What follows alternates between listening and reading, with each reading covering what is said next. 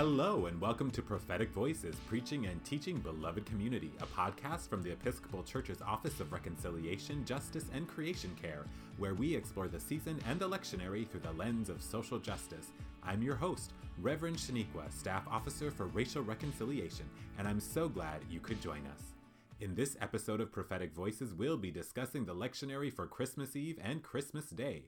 Our amazing guests this week are the Reverend Clay Riley, who is the rector of All Angels Episcopal Church in Spearfish, South Dakota. He enjoys recording music, gardening, reading history, and biographies. Clay is husband to wife Maggie and dad to his sons Liam and Finn.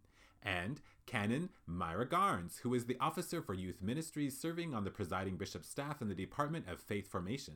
Canon Myra leads a ministry with young people grounded in principles of social justice and rooted in the gospel. She loves traveling with family and friends and cheering on the Ohio State Buckeyes. And last but not least, the Reverend Shug Goodloe, who is from the Diocese of Missouri and is the Assistant Rector at St. Martin's Episcopal Church in Ellisville. She serves as the Missioner for Racial Reconciliation and Justice for the diocese. Shug is married to wife Doris, and they have two daughters, Monica and Simone, as well as a lovely granddaughter, Chloe. Welcome, friends. Thank you so much for being guests today, and let's go ahead and get started. First off, this year, Christmas falls on a Sunday, and so I'm just kind of curious, one, how are folks doing that? Are folks doing Christmas Eve and Christmas Day, or folks doing just Christmas Day? What's everybody doing? I'll be doing Christmas Eve and Christmas Day. We have two services on Christmas, which kind of a midnight mass, but it's not at midnight, a lot earlier. And we also have, the Christmas pageant, which is much earlier. But the next day we will do a 9 a.m. no music Eucharist to make sure we do have something on Sunday. A lot of our parishioners can't drive at night either, and it will get dark here at 4:30 in the afternoon. So we kind of need to do that as well. Yeah, right now we're just doing Christmas Day, but we're looking at Christmas Eve. We have a pretty aging congregation, and they're pretty adamant about what times they feel safe driving. And we have the issue about night as well, so we want to be considerate of all of that and do something that works for the congregation. As the layperson, I'm really thrilled that I get to just decide where I slide into my pews on Christmas Eve and Christmas Day. So I haven't gotten that far about where I will be, but looking forward to it. Nice. I know I have serve at two different churches that are about 30 minutes apart. So we're doing both Christmas Eve. And what surprised me, nobody does midnight mass anymore. They'll call it midnight mass, but it's like at 5 or 7, or sometimes it's like 3 and 6. Yep. 7 o'clock right here. Yep. So what is important to keep in mind this Christmas, this year, for folks? I think it's important to realize it is not just another Sunday. There's a habit surrounding coming to church on Sunday. I go to church on Sunday and I listen to the nice sermon, or we hope it's a nice sermon. And we have coffee afterwards, and then, we go home. And I would like to think that we will have a different mindset about Christmas being on Sunday. That's not just another Sunday. As clergy, I think we need to be present in a different way than just the usual liturgy, say the sermon, give the blessing, and okay, now go home. I don't know if this is premature or not, but I think one of the things that is really important is our message on that evening, because it's almost a restart for a lot of folks. Church New Year begins on Advent 1, but this is kind of the culmination of all of that restart. And why I'm saying I don't want to be premature is that the readings from Luke are just gorgeous because they have those wonderful words, do not be afraid. And in our world right now, there is a lot to be afraid about, stratification, things like that. So I think that's one of the things that we need to really provide a safe space and make sure that folks know that, fear is their construct. It's a thing that we impose on ourselves when Christ, tells us we don't have to be afraid, or at least the angels do. This is one of those one of my special holidays that I come for, right? And so I always think, and it's on Sunday and it can get convoluted, as in that Easter, Christmas, of really welcoming or re welcoming, re inviting those who have been away for a while, perhaps. And all of the things that have happened since last Christmas Hmm. and in our lives, and so a lot of time is spent, dressing up the church, preparing for the people. And I just think on that weekend where, families and many folks who maybe don't get as much time off for Christmas, say I only get that day. Well, maybe I get a little bit more because it's the weekend. And so my family might gather, Hmm. like paying attention to folks who don't have the luxury of that, taking 2 weeks off between Christmas and New Year's are coming, and they're coming likely seeking something. And are we preparing as much for them and their families as we are for the poinsettias and the trees and the candles? So just holding that and thinking about what we might all be bringing on that Sunday. There are going to be people probably in church that day that haven't been physically present in some time for a Hmm. number of reasons, COVID chiefly being the main culprit. And I know at our church, we're starting to see people come out for things. We had a trunk or treat Saturday night, and the parish hall was full. Mm, And it filled my heart because we haven't seen that in a long time. And I think that for all of us, we're going to have to be especially mindful this Christmas in particular, because again, there are a lot of people going to be reconnecting. There are people that are going to be coming for the first time. There are people who, frankly, are really, really tired and are looking for some sort of renewal on Christmas. And I said this earlier, I think the most important thing is to be present in ways that maybe we haven't been over the last 2.5 years. Hmm. And I think that the Christmas is a perfect opportunity for us to be able to do that. I also think it's a time when those of us that have been working in a particular way over the last 2.5 years have some compassion and some self care involved in this time, that we don't wear ourselves out, so that we are able to be present and we are able to share the message of the day. I tell people all the time, the Bible is not a once upon a time book, it's a living document. And so I think it's contingent upon us to make whatever that gospel message is that day, and of course we know what it is for this day, but we make it relevant to what's going on in people's Hmm. lives. yes. And it's not just a story from way, way, way back about this baby that was born out in a manger someplace. And how is that relevant to our lives today? How is that relevant to people who are having babies in situations other than in pristine hospitals? How is that Hmm. relevant for people that have babies and they don't really have any place to take them? We have to make these things relevant to what's going on in our communities today. I was thinking this year about how it might be different, with inflation and, different people, job losses and things, how maybe Christmas is not like, how do we focus on not so much of the presence and things, but instead on people's presence, like physically being together. I know we'll have results of elections that may include referendums about women's autonomy over their bodies and things like that. And then I was thinking about like, when at some of the churches that I'm at, we make things to give to people when they come, like if they're newcomers. And so do we have something like that to give to people? I think last year we gave away like Christmas cookies in little Ziploc bags after the service. Or sometimes I think one of the churches comes, the Santa dresses up and passes out like candy canes or little bags of like peanuts and Hmm. fruit and things.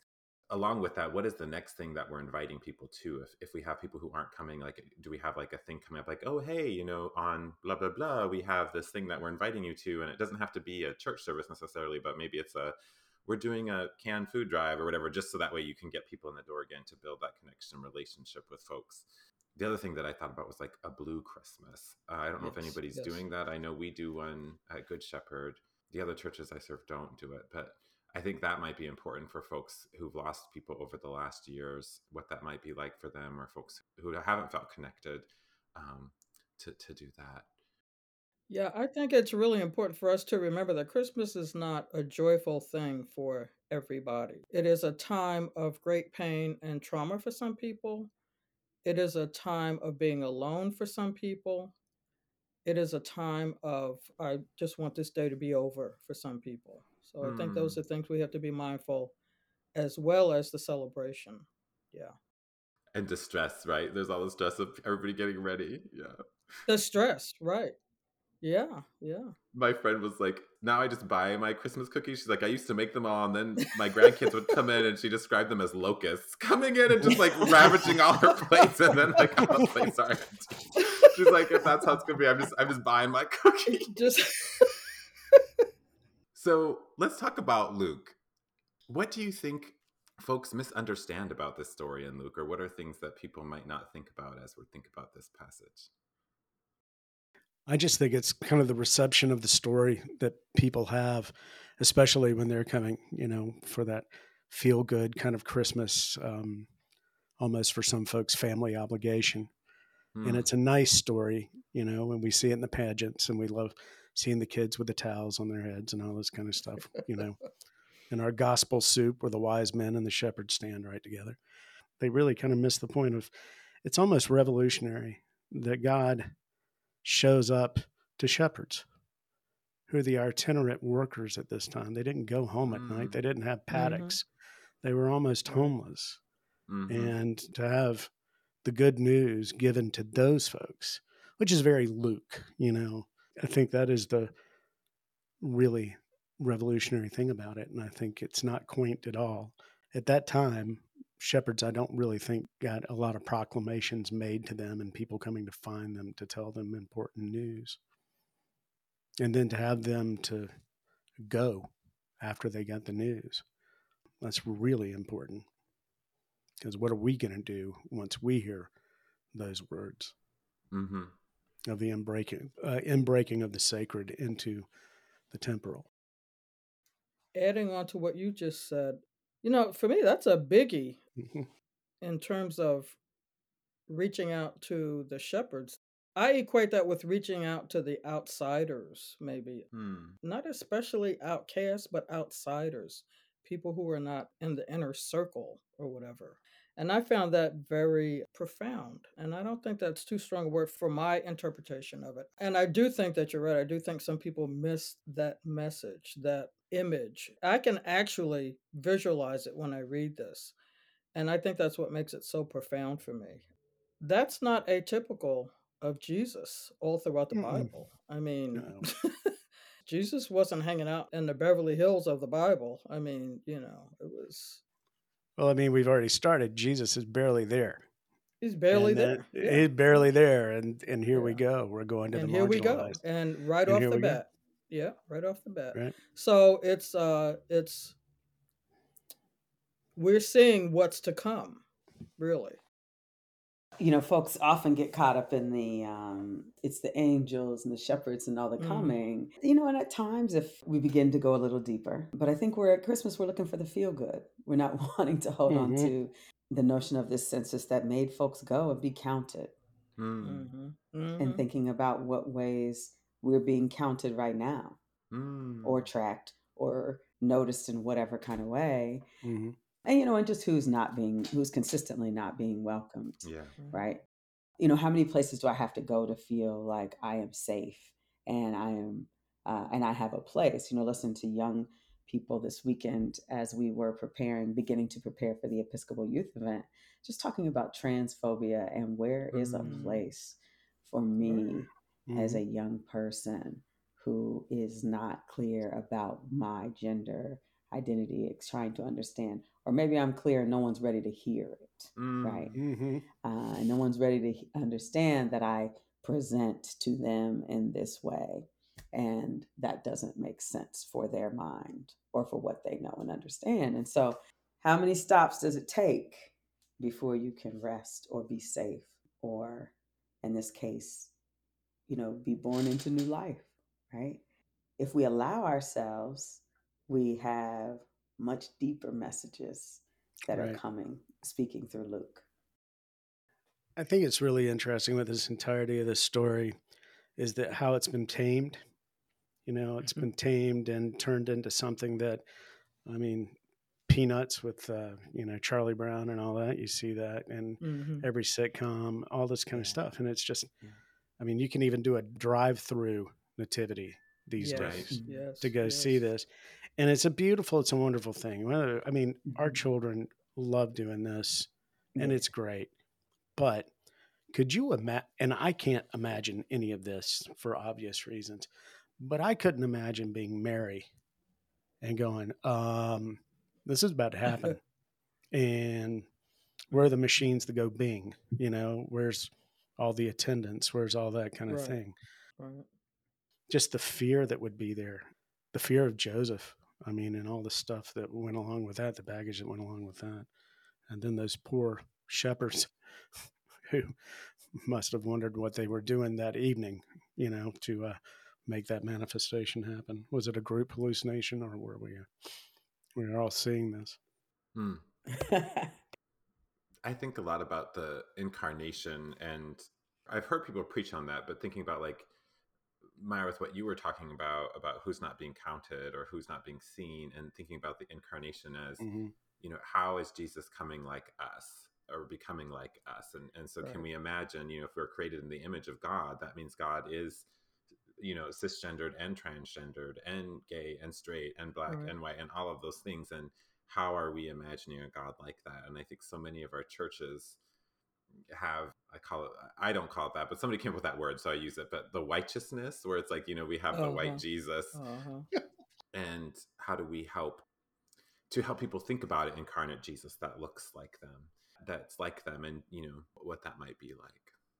Well, which leads me to the question sometimes, going back to what Myra said and what you just said, Shaniqua, is who are our shepherds? Those of us Mm, who don't fit into Mm. the Mm-hmm. righteousness of the church. I mean, we worship at very white churches. There's a parishioner that tells me almost every chance he gets that I'm the only black person that he knows. mm, And this fellow is at least in his late 60s. And I say, how is that possible?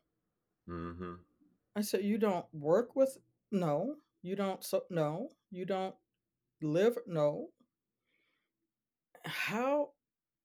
I'm still trying to grasp that.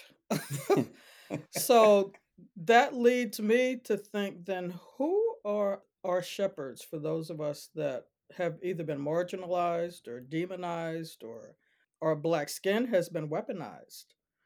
Our black hair has been weaponized. It's not professional. It doesn't look good. It's your hair is too big. It's taken up when the most natural aspects of your humanity are not acceptable.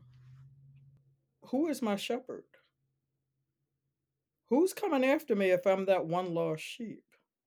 Who's coming after me? Who's going to watch out for me?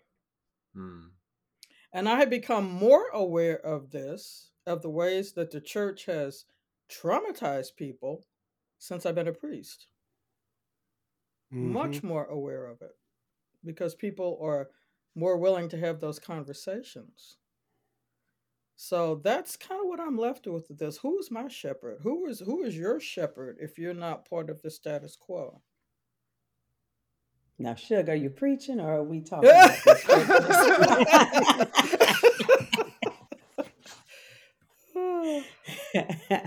I'll say amen. Yeah. Amen. I was thinking about shepherds in the sense too of, like, who gets these amazing special messages, but we don't see them or we don't listen, right? Like, I Mhm. think sometimes I've heard profound messages from folks with mental health issues Mm-hmm. who are homeless, and they might say something and we might think they're crazy, Mm-hmm. but what they have to say is pretty profound. Yes. Yeah. How do you imagine the heavenly hosts? Like, what do you think that's like? I know it says do not be afraid, which to me means they must be really scary if they had to tell people not to be afraid. Right. But what do you think that might be like? I think it's human nature to be afraid of what we don't know, what we can't Mm, see. And so the thing may not even be scary. but Mhm. in our minds, because we don't have total control of it, and we don't really know what it looks like or what it feels like or what it smells like, then I don't know about this. I need to know. I need to lay eyes on this. I need to hear somebody say something to me. So I think a lot of it has to do with our human nature. Hmm. I had to ask myself and some other folks in Bible study yesterday because we were talking about death. And I said, well, are we going to know that we're dead? So what's to be afraid of? I mean, I don't even Hmm. know if I'm going to know if I'm dead. There's some things that are just a mystery. And I Hmm. don't think that we're supposed to understand everything. I don't think we're supposed to know Hmm. everything. Some things are just a mystery. And I think that that is probably, for me, one of the things that is a mystery. And I'm more than happy to leave it that way.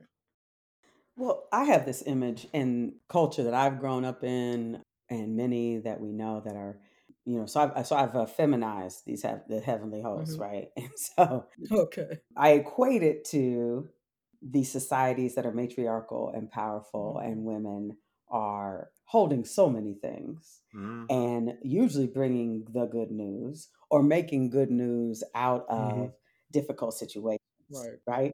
Out of challenges, out of the worst thing. That's the imagery that comes for me. And then I think about this time. So I have this image of Mhm. brownness and something that reflects me. Okay. So now I'm seeing Viola Davis, Myra. Right. This is Woman King coming in, Yeah, right?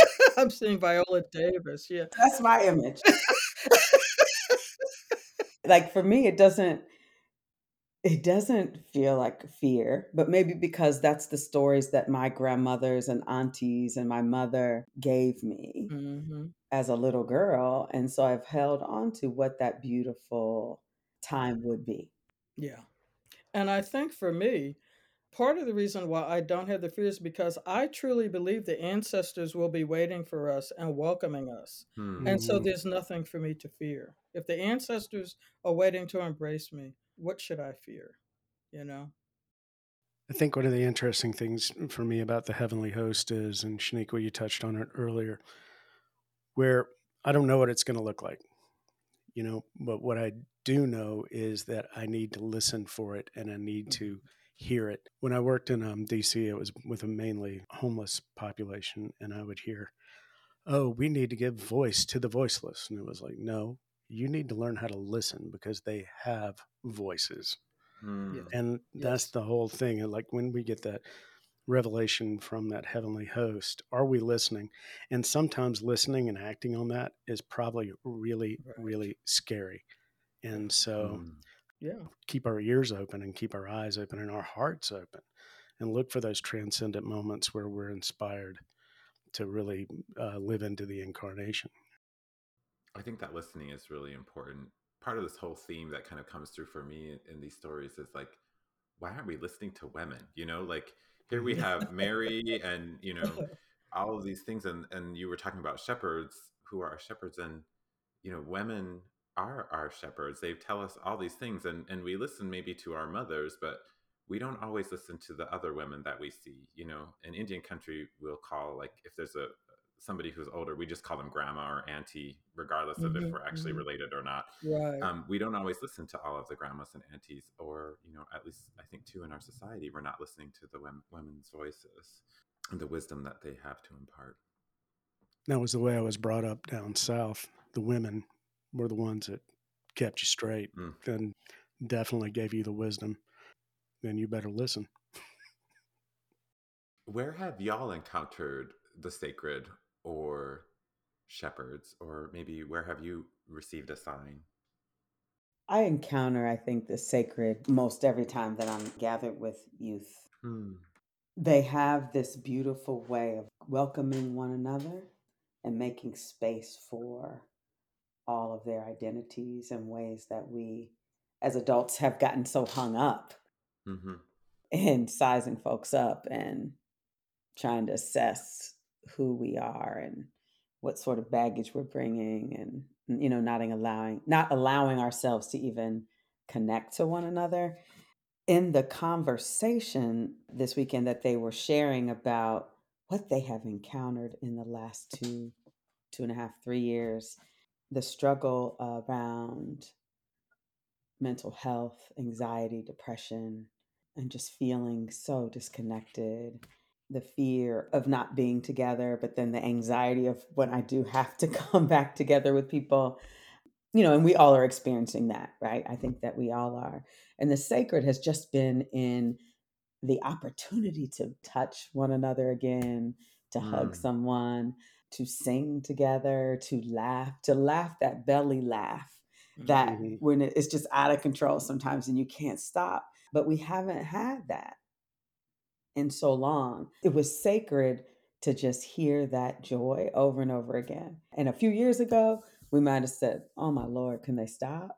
But it didn't even matter. Just keep going. Just do your thing. Welcome us all into that. And so the sacredness of just having space together and time together that I couldn't, I'll speak for myself, appreciate as much. And I Mm. think many are in that same space, in that feeling that same revelation and being reminded.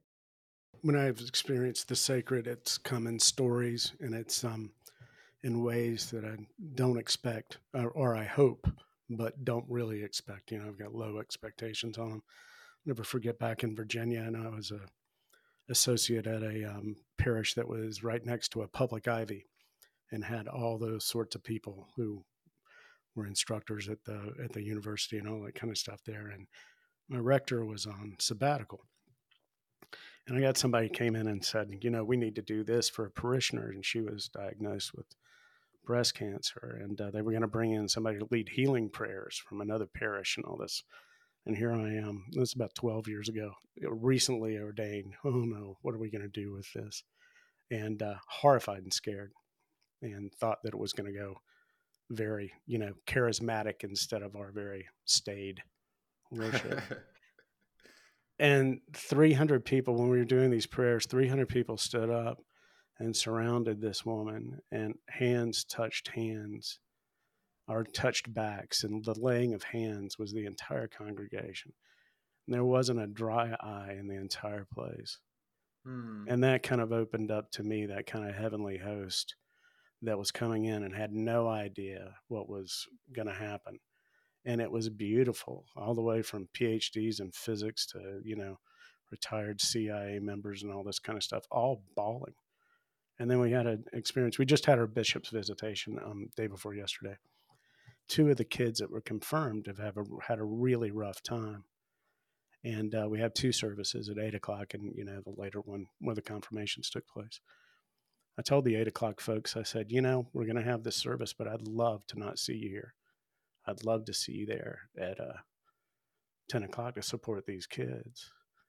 And a few showed up for 8:00, but they stayed around for the 10:00 service to make sure they supported the kids. And I looked out again. There's not a dry eye in the place. And it's those kind of, transcendent moments where our emotions and everything touch the sacred that are so gorgeous and wonderful. And I think since we're talking about preaching and prophetic voices, as much as we can talk about those transcendent moments, that where the fear goes away, all of that goes away, the divisions go away, and that we're just all made in the image of God. Mm. And I know for some people that's really hard. Yes. That's what I guess we work for, all of us.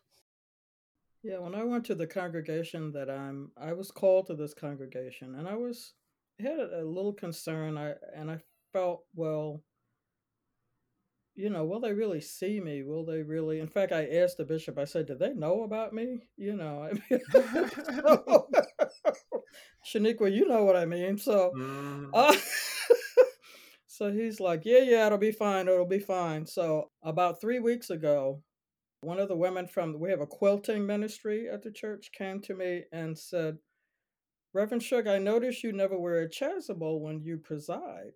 And I said, "Yeah, the ones in the closet, they're too big for me. And I'm afraid I'm going to trip over it." And she said, "Oh, okay." 2 days ago, I was presented with a chasuble that the women of the quilting ministry made Mm. Mm. that is kente cloth Oh my goodness. with Nice. 7 African symbols down the front. I got tears in my eyes now just thinking about it. And this let me know you see me. Mhm, mhm. The other thing I would like to mention is I have 2 parishioners that I visit in, I guess you would say, nursing homes. One is 97 and the other is 99. The 99-year-old is totally blind and he's deaf in one ear, so I always have to stand to one side to talk to him. When I go, I'll say, "It's Reverend Shug," and he'll say, "Oh, hey, Reverend Shug." And now this man has never seen me. And so about a couple of months ago, he told me, he says, I wish I knew what you look like. And I said, well, would you like for me to describe myself? And he said, no. He says, I think I would just rather go with what I think you look like. He says, it's based on your voice. So I said, okay. Wow. And the other person that I visit, she's 97. And some days I go and she says, who are you? And other days I go and she can tell you everything that happened from 1912, literally, until present day. Tell you what color apron her mother wore, what kind of cakes her mother made, where she went to school, where her parents, where her father worked, right on up to when she got married, the whole 9 yards. And as I went to leave the other day, she grabbed my hand and she looked at me and she said, Reverend Shug, I love you. Mm. And that was the most, oh my God, sacred moment for me. She said, it means so much to me when you come to see me. And it just, to me, though, that was just such a sacred moment. Some days she doesn't even know who I am. And those moments of clarity or whatever, it's important to her that I'm there, that I'm present. So, yeah, those kinds of experiences you can't learn about that. You can't make those things happen. Those are things that are God given. Those are moments that are truly God given. Right. Yeah. So let me shift over to John. I always struggle with John. John's not my favorite gospel. When I preach on him, I sometimes say I think he is like a poet that maybe went to the dispensary a bit. For this particular passage, I struggle with the darkness and lightness metaphors sometimes because I think people take that and literally darkness is in our skin tones and things. Literally. Yeah. Yeah. Yeah. How do you receive that darkness and lightness, and how might you preach on that one? Well, first of all, I'd say I can, I think the dispensary might have gotten in the way a little bit there. But John, I love John, and then sometimes I can't stand John. Some of the stuff, Yeah. the demonizing of the Jews, all this kind of stuff that goes on in there. And I understand the historical ramifications of why that was during that time when they wrote it, when it was written for that community. But when I try to talk about the dark and the lightness in the dark, I guess I look at either love or openness versus an absence or apathy. Hmm. I think that's the one we talk about it, because when we're enlightened, when I think about light, I think about enlightened. And when I think about darkness, I think about being alone or setting ourselves apart, not trying to be a part of this incarnational thing, denying the fact that we're made in the image of God. And with that comes some gratitude. Hmm. Wholeness versus absence, or, stratification. Yeah. Yeah, I always have struggled as I think from being a young person about Mm-hmm. why does it feel like light and dark are so juxtaposed to whiteness and blackness, Mm-hmm. goodness and bad. And I think of it as, we got work to do. And it's the light when I've done the work and I am clear about what it is, how I'm analyzing, how I'm understanding, how I know the stories of other folks and not my own truth is not the truth. Mm-hmm. It can be juxtaposed to others. It can be in concert with others, but it is staying safe in my own cocoon does not give me Mm-hmm. light. Hmm. It does not help me understand. I think for me, when I read this question earlier to myself, I never thought about it like that. Mm. And that's because I'm probably trying really hard to come to grips with my own privilege, that I've never had to go, oh, darkness and light, we're talking about this. I can do a more poetic metaphor. And that's a challenge for me to remember that. Mm-hmm. I grew up in the South where things were the rainbow people of God. And now I live in Spearfish, South Dakota, which is not very rainbow up here, And so to be reminded of these things, it's actually a gift. The podcast today has been a gift because I can think about this in which it doesn't confront me, Mm. Yeah. So maybe that's something that we can talk about with this stuff. Yeah. Is to people who don't have to think about this need to possibly be able to listen and be open to understand it a little bit better, or at least try.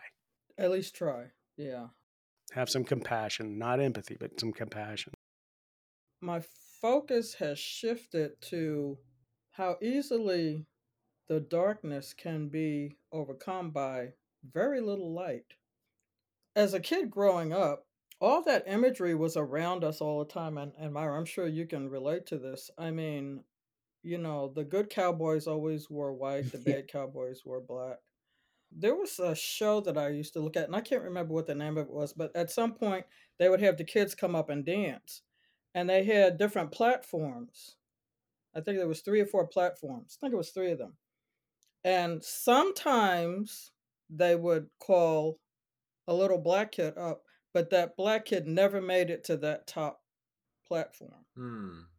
Never got to that highest point. A lot of people would look at that and not see that, but as a little black kid, it was obvious to me. Hey, a black kid never makes it up there to the top. And so I've kind of moved to a place where, from a question of where is the light to I can be the light. Mm-hmm. I can be the light. You can be the light. Together we can be a big old light.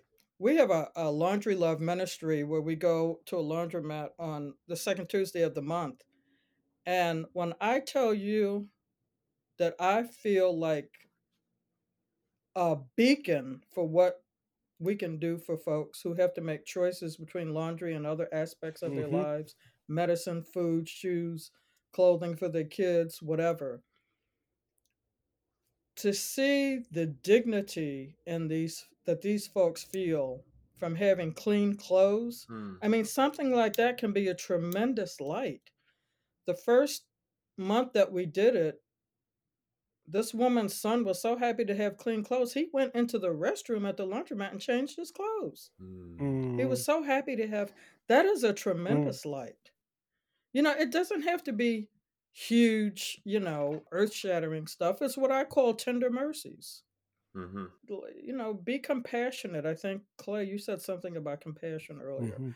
Be compassionate. Don't be judgmental. Listen, be present. Being present is huge to a lot of people, just being present. So, instead of looking for the light, maybe we should look for ways to be the light. I think about darkness too.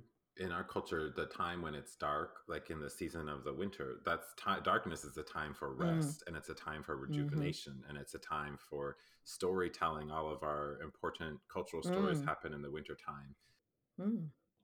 It's interesting because some people get depressed. Yeah, some people I know get depressed at that time of year too. And I think they call it seasonal disorder or something like that. And so I know people that dread this time of year. They just absolutely dread it. And my wife is one of those people, and I always look for ways to help her with that. But I don't know, the darkness thing has always just had a negative connotation because it's been put out there so much. Kind of been hard to overcome. And my way of finally trying to overcome it was to, again, try to figure out ways to be the light rather than lament the absence of the light. Yeah, it's a toughie. John says his own people did not accept him, but to all who received him, who believed in his name, he gave power to become children of God, who were born not of blood or of the will of the flesh, but of the will of man. Or not of the will of man, but of God. This, I think, is really significant, especially for people who feel like they're not accepted in their own communities or who may not be accepted in their own communities. How do you connect with that in your own like social location or in your own experience? I'm struggling right now with people who refuse to respect other people's humanity and whatever their expression of humanity is. So you have teachers and pastors and other people who are refusing to use pronouns that people have chosen for themselves. You Mm, have people telling Black women that their hair is not professional. I think I mentioned that earlier. You need to do something about your hair. If men have dreadlocks, so much of people's expressions of themselves has been politicized. hmm What has happened to the humanity? What has happened to this is how I see myself. This is how I'm comfortable living in the world. This is who I am. I don't want to be who you're trying to make me be. I'm struggling with us having to have such a thing as the Crown Act for me to be able to wear my hair naturally. Hmm. I mean, why does it have to be legislated? So I'm struggling with all of these little things that are starting to happen, which are not really little things, they're big things that seem to be. I've lived long enough where I feel like we're going backwards in a lot of these things. I've seen all of this. I've lived through Jim Crow. I've lived through the civil rights era. I've lived through, and I'm seeing this stuff again. And so I'm struggling with it right now.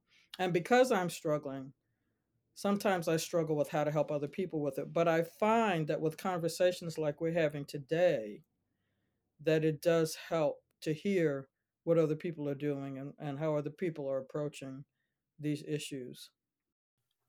I feel like there's a lot with this it's just stratifying, you know? It's like, are you in or are you out? What's so funny about John is, separating away and becoming its own thing in scripture. So you've got a lot of these things are like, hey, with us, you're against us kind of thing. Also, the life was the light of all people, and hmm it was everyone. Right. And I think in our context here in South Dakota, there's a divide that's happening, and I can't even speak about on the reservations, but there's a divide that's happening everywhere right now. It's almost a tribalism about what your political views are, what these views are, and all this kind of stuff. And it's the light of all people instead of, hey, we're all in this together. We can have different opinions. We can talk about these things. We can converse about these things, have compassion for each other, and look at each other as we're made in the image of God.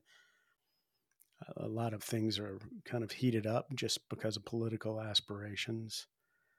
And it really stratifies people. And this is when, you know, that's the kind of thing, that's the gut reaction I get from this kind of thing. Where, you're either in or you're out. It's like, wait a second, I don't think that's what God had in mind, but I mean, Yeah, but therein lies the rub because that's our perspective. mm-hmm. Our perspective is God. Everybody doesn't have that perspective. Right, and that's the deal. Yeah. Who gets to decide who's in and who gets to decide that? Hmm. And why do you think that you're the one that's supposed to decide that? We have a saying here at our church is judgment is way above our pay grade. Absolutely. Mm-hmm. I was just thinking, internalized oppression keeps that system of white supremacy and homophobia and classism going, right? When I drink that Kool-Aid and then I can't look in the mirror and see my own belovedness, Hmm. and then I just keep giving back my people the mess that's being fed to me, right? That I'm drinking, right? So I'm giving it back. I'm keeping it going. Absolutely. So as much as, the system counts on the oppressed to keep it going. And so when we don't resist that and don't see our significance, our belovedness, the grace that God has given us, it continues, right? And that's the work for all of us. Yeah. Mm-hmm. And the oppressed becomes the oppressor. And one of the things for me, as you were talking about that Kool-Aid, it tasted really good for a while. I mean, I'm a male middle-aged WASP, and it tasted really good for a long time. And then it's a hard pill when somebody goes, no, this is actually really not good for you. And it's rotting everything inside of you. And Mm-hmm.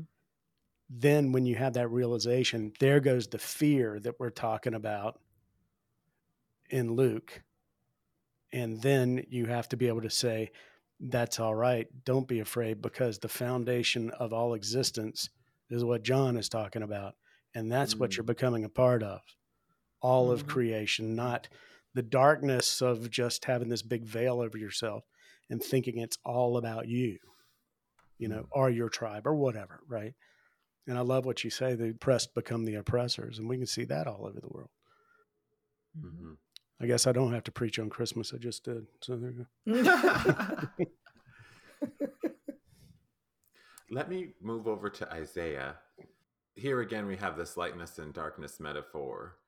And I really liked, I think, Myra, it was you who talked about darkness as being a lack of community. One of the questions I had was like, who's been walking in darkness, or how have we been walking in darkness? And if we think about that, how are we not in community with one another? How can we build community? Maybe is another way to ask this question. Well, we're starving for it. I mean, I think I'm going to go back to a recent experience with Imagine Worship in New York City at St. Bart's. And you have young leaders coming together to figure out, started in the Diocese of Atlanta, and them trying to connect with folks around what are other ways that we can invite our people into worship in different styles, right? And so all the anxiety begins to build as you're going to offer something in a place that in most of our churches, right? Are we worshiping like this? No. But here we are at St. Bart's on high in, on Park Avenue. We're doing it, right? We're in the spot. And the anxiety becomes, is it going to work? Is it going to be okay? Who's going to say something? Are they going to show up? And then, the Holy Spirit comes and says, I don't have time for you all and all this angst and anjana you're bringing into this place. These young adults are here and have a story and testimonies to share, right? Mm-hmm. And so I just kept feeling in that experience, here it is, Bishop Curry's coming, Bishop Rob Wright is coming, and they get COVID. And praise God, they're okay. But it's those moments when you have to pivot, right? You got to pivot, and suddenly here it is. What was allowed for were the stories that were supposed to be heard anyway, from the voices and the mouths of 20 and 30-year-olds who are telling, their story of being disconnected for so long and what it did to them, and how maybe they struggled with taking their life at some point. But God said no. The plan was not for them to be gone. And then the way that testimonies and stories are coming into my purview, like over and over again in the Episcopal Church, that we just don't do. And it's this nudge that I keep getting that says, call for those stories. Don't be afraid. Don't be afraid for what God is giving us, is telling us, is showing us. Fast forward a week, I'm at Camp McDowell with adults closing a residency for Baptized for Life. Now you look around that room, no one's going to tell a story. No one's going to give a testimony of what God has done in their life. You might get young people to do that. You're not going to get Episcopalians in their 40s, 50s, 60s, 70s to do that. But I tell you what happened. If given the opportunity and the invitation, the Spirit will move where she's supposed to go. And so, folks are in tears. It's just like what we've described. The tears are flowing. The stories of how we have survived and overcome and are still working to feel what we felt since this pandemic started. I just am reminded, take the risk, Myra. Take the risk. Don't be afraid. Don't be afraid.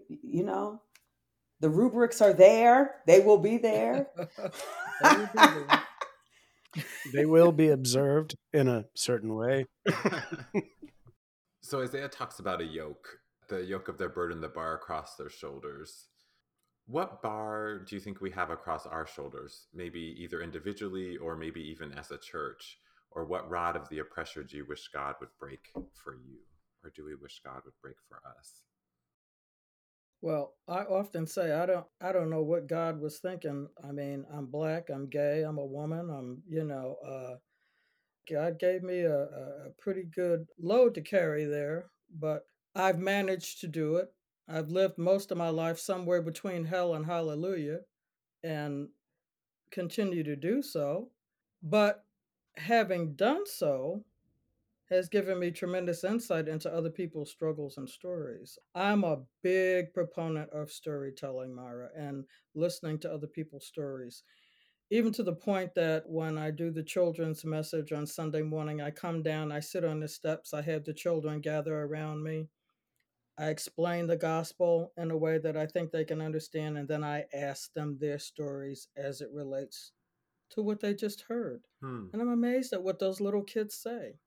The one little kid that reached out and hugged me, just because of what she was able to sit there and share or whatever. And she just was so happy. She just wanted to hug. I think each one of us in those quiet moments of the late night or the early morning, and maybe we're awake, we can, God comes to us. There's times when I ask God, what do you want me to do? And frankly, God says, I don't care. But then there's other times when it's like, you figure it out.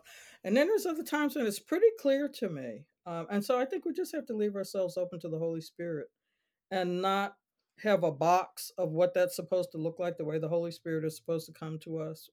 One of the things that I always say, we as Episcopalians always say, we have these signs that say welcome. Mm-hmm.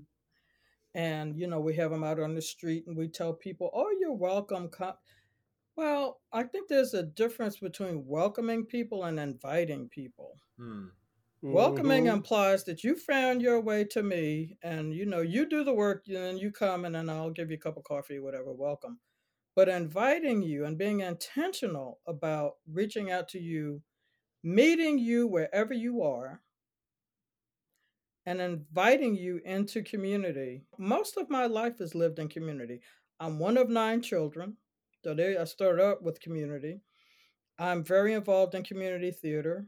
I do a lot of board work, which, involves different communities. And then, of course, the church. I mean, it took me a while to figure out that my life is really centered in community stuff and being part of community. Yeah, I just think we have to be intentional about meeting people where they are and then letting people tell their stories in a way that's meaningful for them. Mm-hmm. And hopefully we learn something, we gain something. But again, it comes back to what I always say, it's about being present in an authentic way. And we let people be authentic in our midst. We want you to be authentic. We want you to be who you are.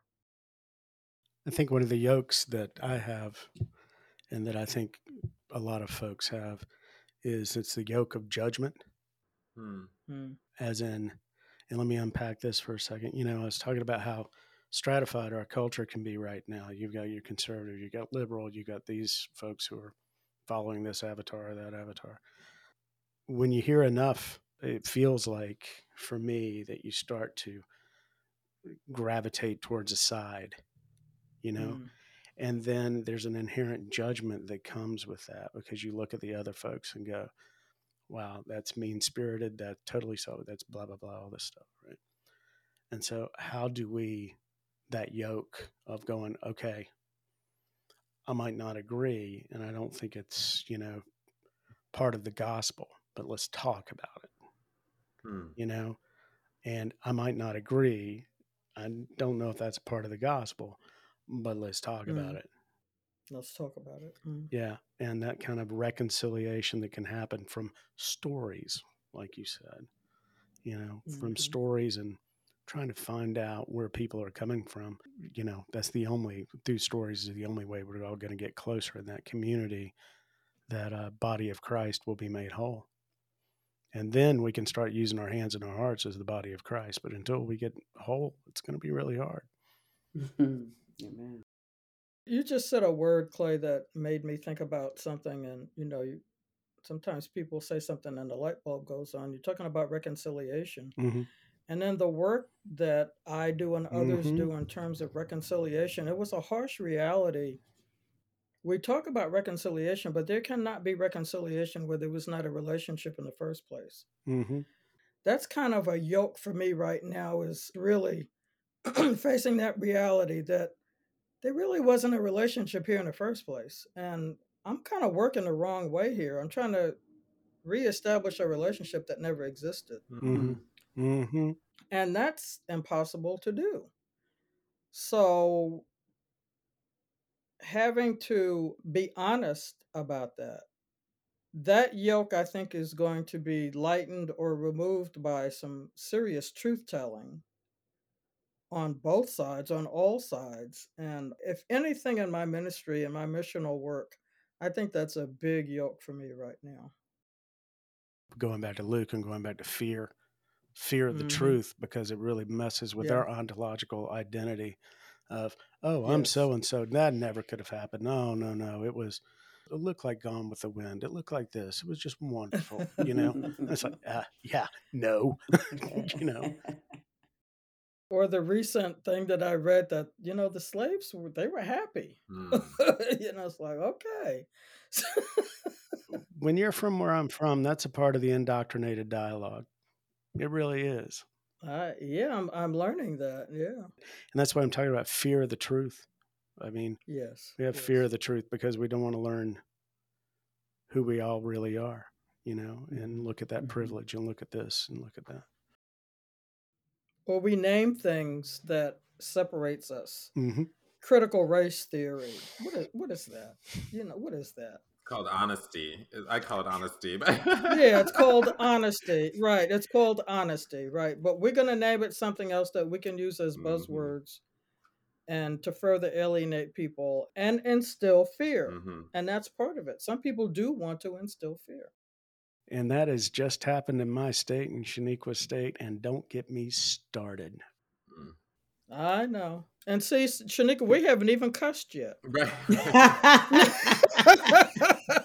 I'm holding back right now, believe me. Yeah. I was thinking about the yokes of our church that hold our church back. Mm-hmm. And the things that I think about that I wish, well, one of them is like the yoke of our entanglement, maybe with empire. Oh, yes. Mm-hmm. Oh, yes. Yes, yes, yes. Our entanglement with the institutional church, right? Like we so often think the church is the building and we don't think of it as the people, or how are we going out and doing the work of the people. The other yoke that I think our churches have is like, we've always done it this way. I wish we could get rid of that yoke, because I feel like that's every vestry or every bishop's committee. They're like, we've always done it this way. Well, and what I call that yoke is, and that's part of it in terms of the institutional church, is the tyranny of theology. There is this business of it has to be done. And if you miss one word, if you say you instead of, I, or, then the whole thing is invalid. Oh, it was terrible. It was, no. This reinforcing of structures in many ways are harmful and separate us from one another. It's just, I think that's a big old yoke. Mm-hmm. I think with COVID, when we've come back from COVID pretty well, pretty healthy, actually, thanks be to God, one of the things we're starting to realize that we can have both and situations. It's not just about the building, because we're on the National Registry of Historic Places, all that fun stuff that comes along with that. But we can have that, but we can also use that to reach out into the community and do things for the community. We've got a new program here at our church. I won't get into it, but it's the first time we've actually been outward looking for a long time. I think that's one of the things that we can think about doing as we move forward. That kind of opening up ourselves, taking away the darkness, and don't be afraid to try new stuff. Don't be afraid to go like, I don't care. That's the way we always done it, because guess what? It ain't working anymore. Well, and think about how long we've done that to ourselves. Think about how long our churches were only for like Sunday morning and maybe Wednesday evening Bible study. I mean, and other than that, they didn't really see any life, any activity. And let people in. Talk about community. Let the community in. Do some things here that are community based, that make people feel, oh, well, I still have a place there, even if I don't go there on Sunday morning. That it's still a place for them to come to. We've done it to ourselves. Church is not a spectator sport.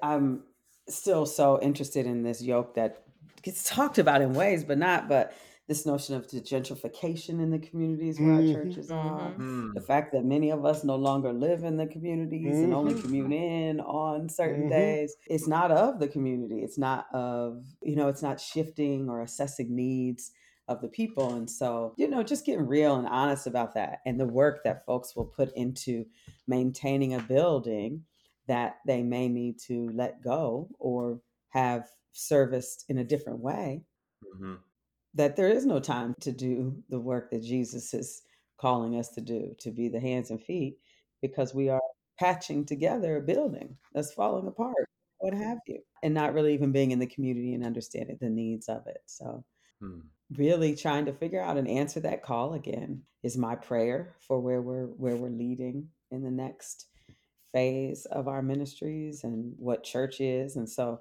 being open to that, I just keep praying that we're going to wake up from that, and use the resource that that building has Hmm. for, what is monetarily needed mm, in the communities and Mm-hmm. sometimes right in the congregation. right. True. It's so interesting you say that about buildings and everything. We've got this precious building, Hmm. but the doors are open 24/7 for prayer, and Hmm. people come in all the time and do Mm-hmm. that. Hmm. And it just Hmm. depends on how you use it. We've got Mm-hmm. a Hmm. tutoring program, like I said. We couldn't do that Hmm. without Hmm. facilities. Right. Mm. Right. And so, I mean, how do you use it? How do you use the gifts given to Yeah. you? That's kind of the thing. So, what tips do you have for preaching Christmas, either Christmas Eve or Christmas Day or both? 5 minutes or less. No, just I think the thing is, I always focus on do not be afraid. Mm, Mm. Always focus on Hmm. that, because there are people out there that are scared, mm, and if they really search, there's a lot to be afraid of. But really is there, and you can point that out.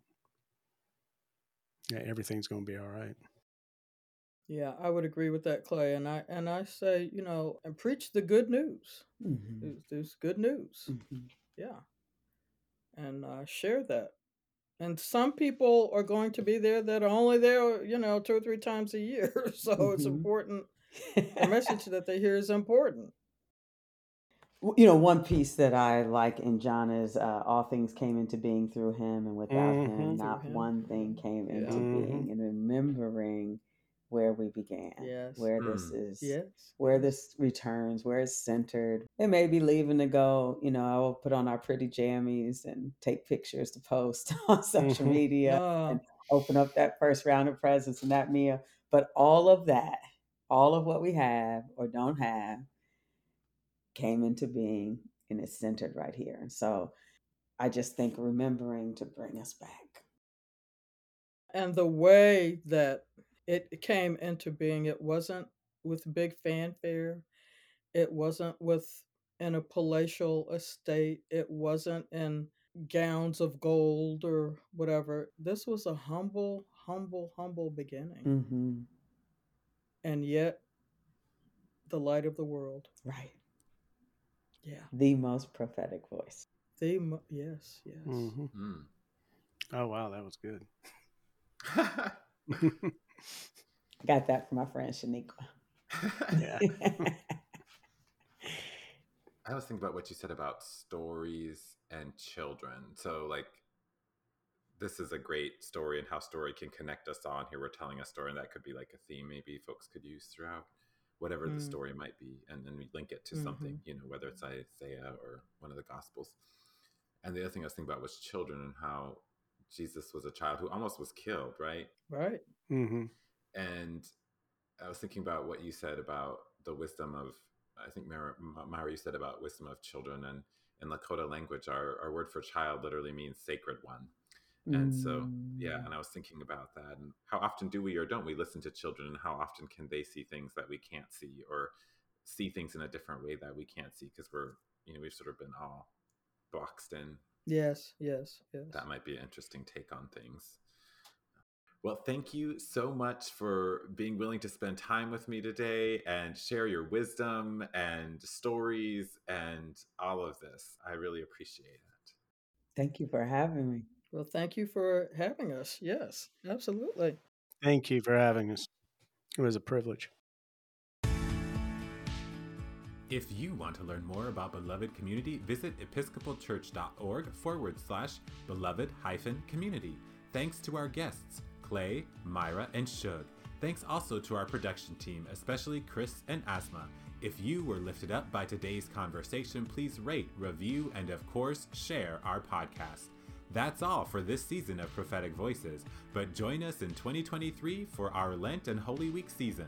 Until that time, let your light shine.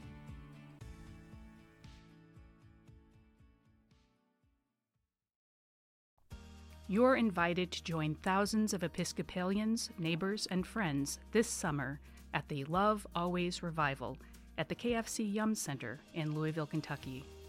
On Saturday, June 22nd, get immersed in inspiring worship and community, deepen your love for God, kick off the 81st General Convention, and extend a warm welcome to folks discovering the Episcopal Church. The revival is free to attend, so bring your friends. If you're from a neighboring diocese, check in with your diocesan revival champion to find out about group travel options. You can find more information along with registration at iam.ec/lovealways.